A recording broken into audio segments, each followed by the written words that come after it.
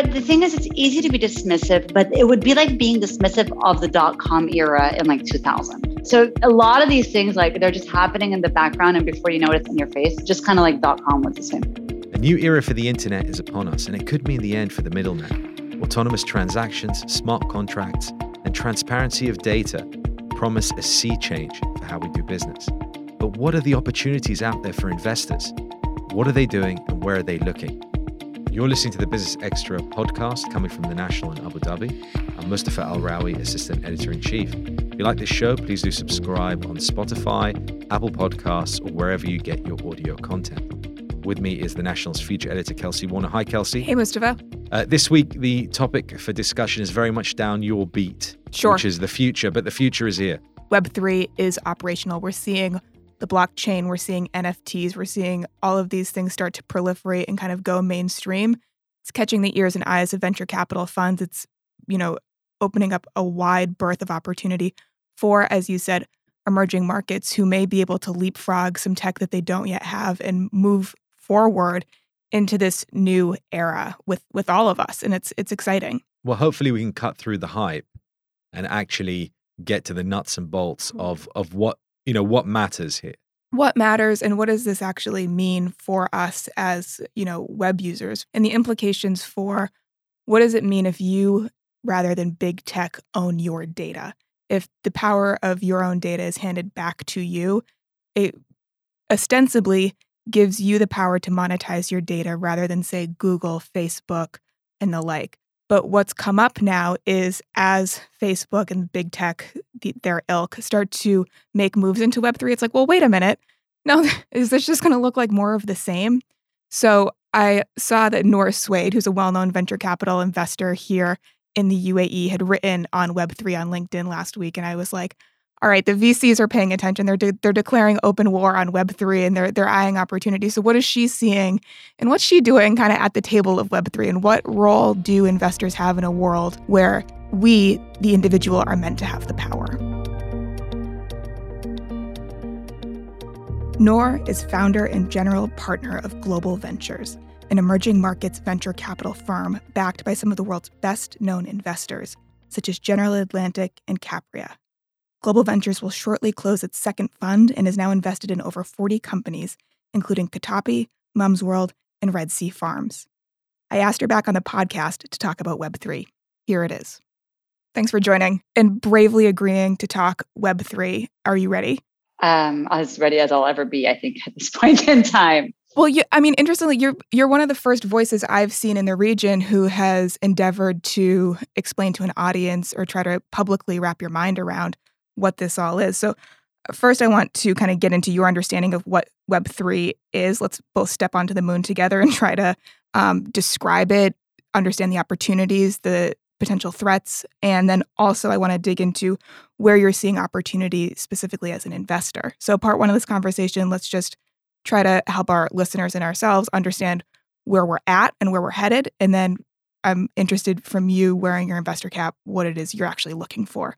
So we're hearing a lot these days about Web3's potential to get rid of intermediaries. Decentralized feels like the word of the week, word of the year. But what are you seeing in terms of what this will actually mean when you think about the products or the services that will be involved in a decentralized new web? Okay, so big questions. Thank you for those. One of the reasons I've been writing about this is because I think that if Web3 is decentralized and the purpose behind it is to really build as a community rather than as a corporate or server that then centralizes all the information and provides it to customers, the community approach is to have the conversation. So my postings are much more out there to say, here's what I'm thinking, here's what I'm seeing, here's how I've understood it so far. I'm happy to have a conversation, happy to have discourse. Would love to know what other people are thinking. We're still in the exploring phase. So I think we are all exploring together. We are all building together and we are all in this together. And that is the purpose of Web3 is to say, let's build an infrastructure that we are all building together rather than 5 large tech companies owning everything. That is first and foremost, and that is decentralized. So that is the first thing that comes to mind. In terms of if it's decentralized in the product, it should be decentralized in the conversation, it should be decentralized in decision-making. That is where we end up with Web3.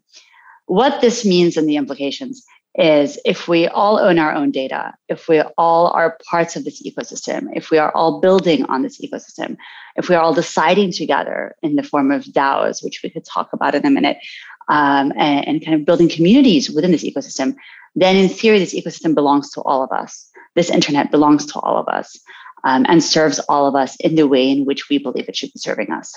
And that is the promise of Web3. Yeah, I mean, it sounds so hopeful. It sounds like can we learn lessons that fast, given we're coming out of what feels like a hyper warp speed growth cycle of Web 2.0. It's happened so fast over the last, say, 20 years. So can we learn lessons that quickly and rebuild? Is that what you're feeling like? Is that the internet almost needs a rebuild moment of let's think about what we've learned and do better this time? Well, I don't think that we're that sophisticated. I think that it's a matter of function. So Web 1 was information. It gave you information. If you remember, it was Google giving you information, Yahoo giving you information. It was this magical miracle. Jeeves.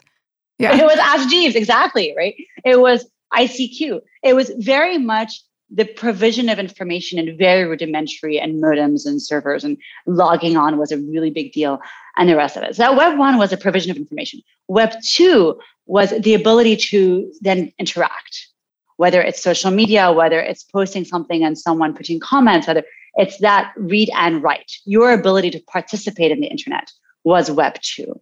But Web 3 is different. Web 3 is the evolution into, if those were stores of information and a way to store information, Web 3 becomes a way to store value, right? And the rudimentary form of that being Bitcoin. So if we want to store value in a form online, and in my last post, I likened this to paper, right? So it's imagine, when they said, here is a paper, here's a note, here's a piece of paper that represents 10 gold coins.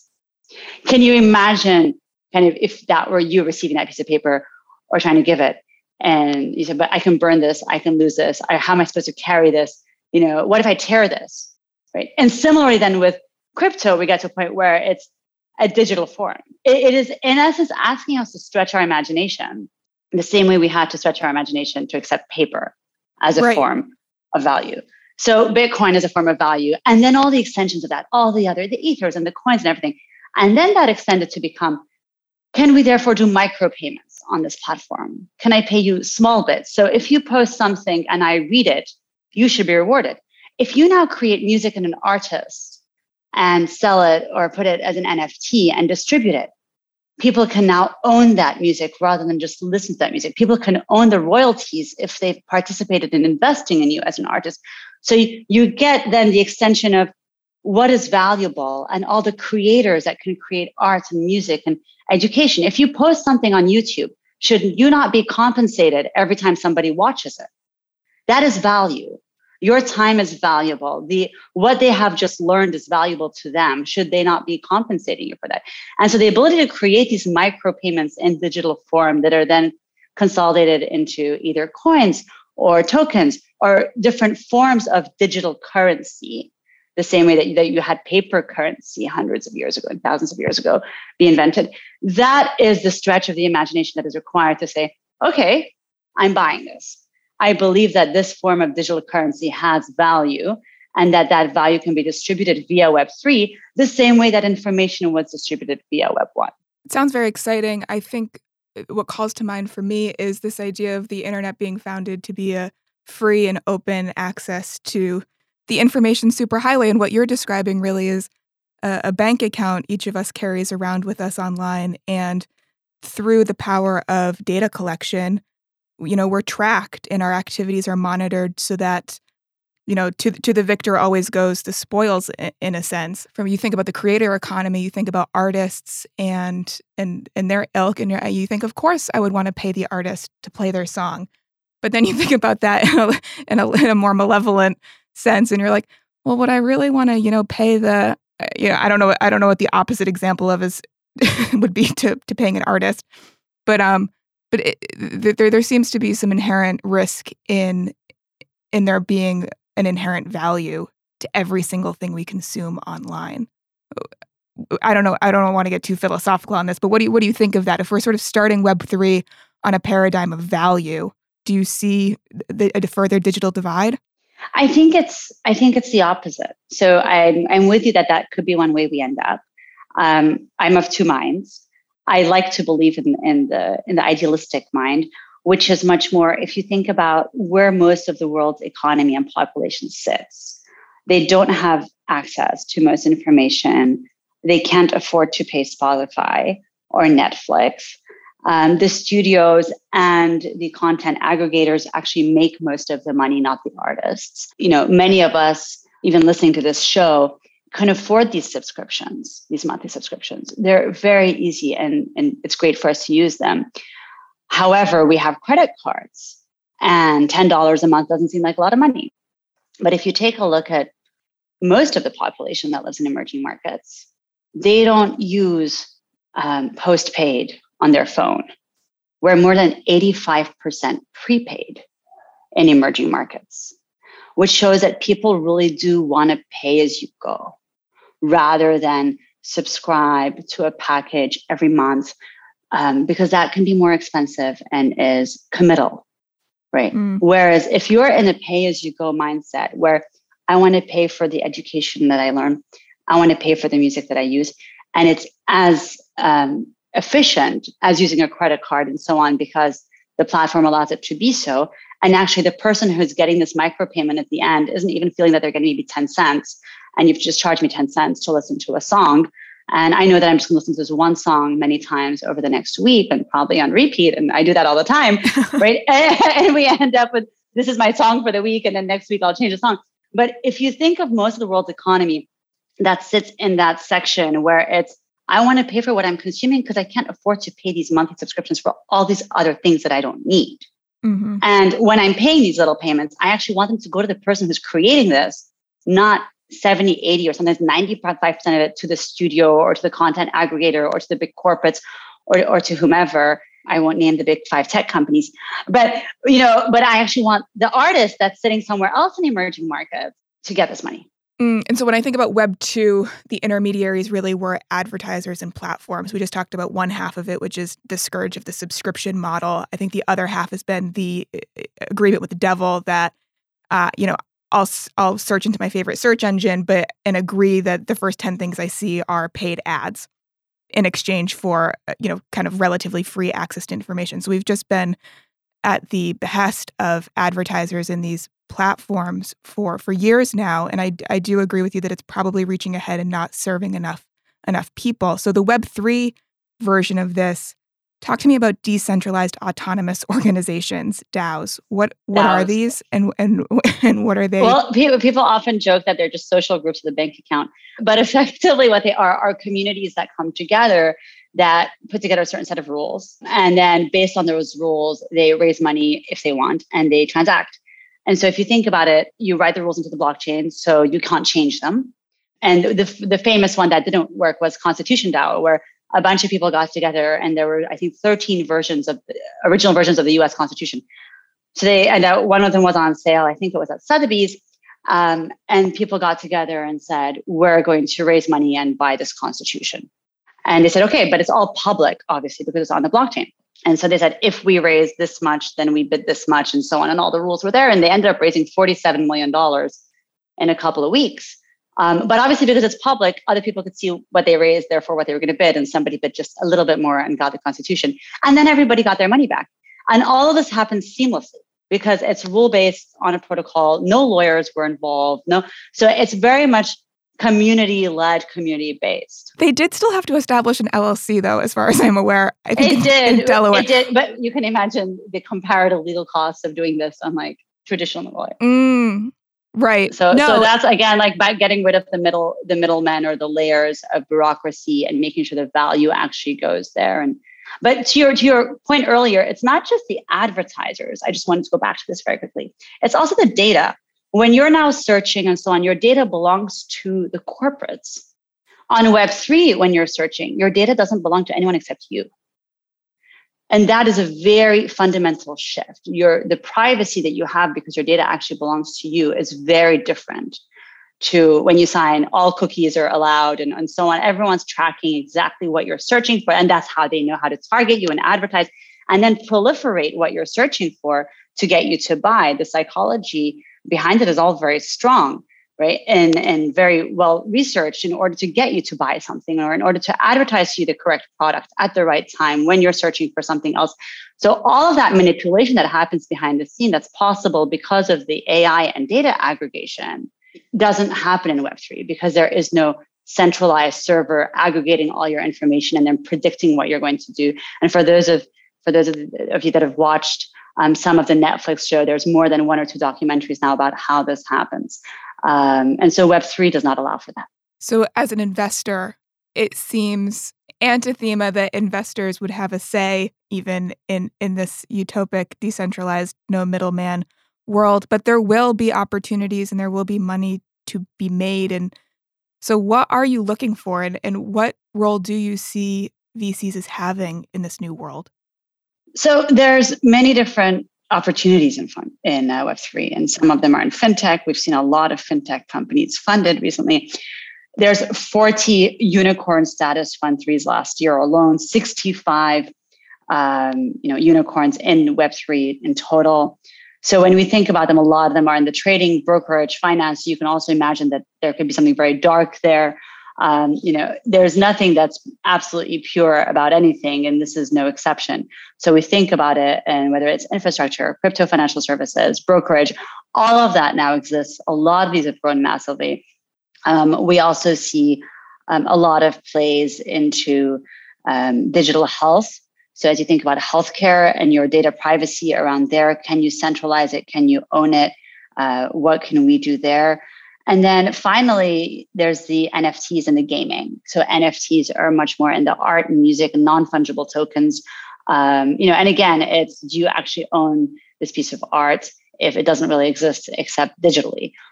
You really need to stretch your imagination there, right? But a lot of people believe you do, and some of them have traded for millions of dollars. And then there's, you can buy crypto land, right? So you go into the metaverse, and there's a lot of different real estate agents, and you can buy imaginary real estate in your virtual world, which again, to me, seems very Matrix-like.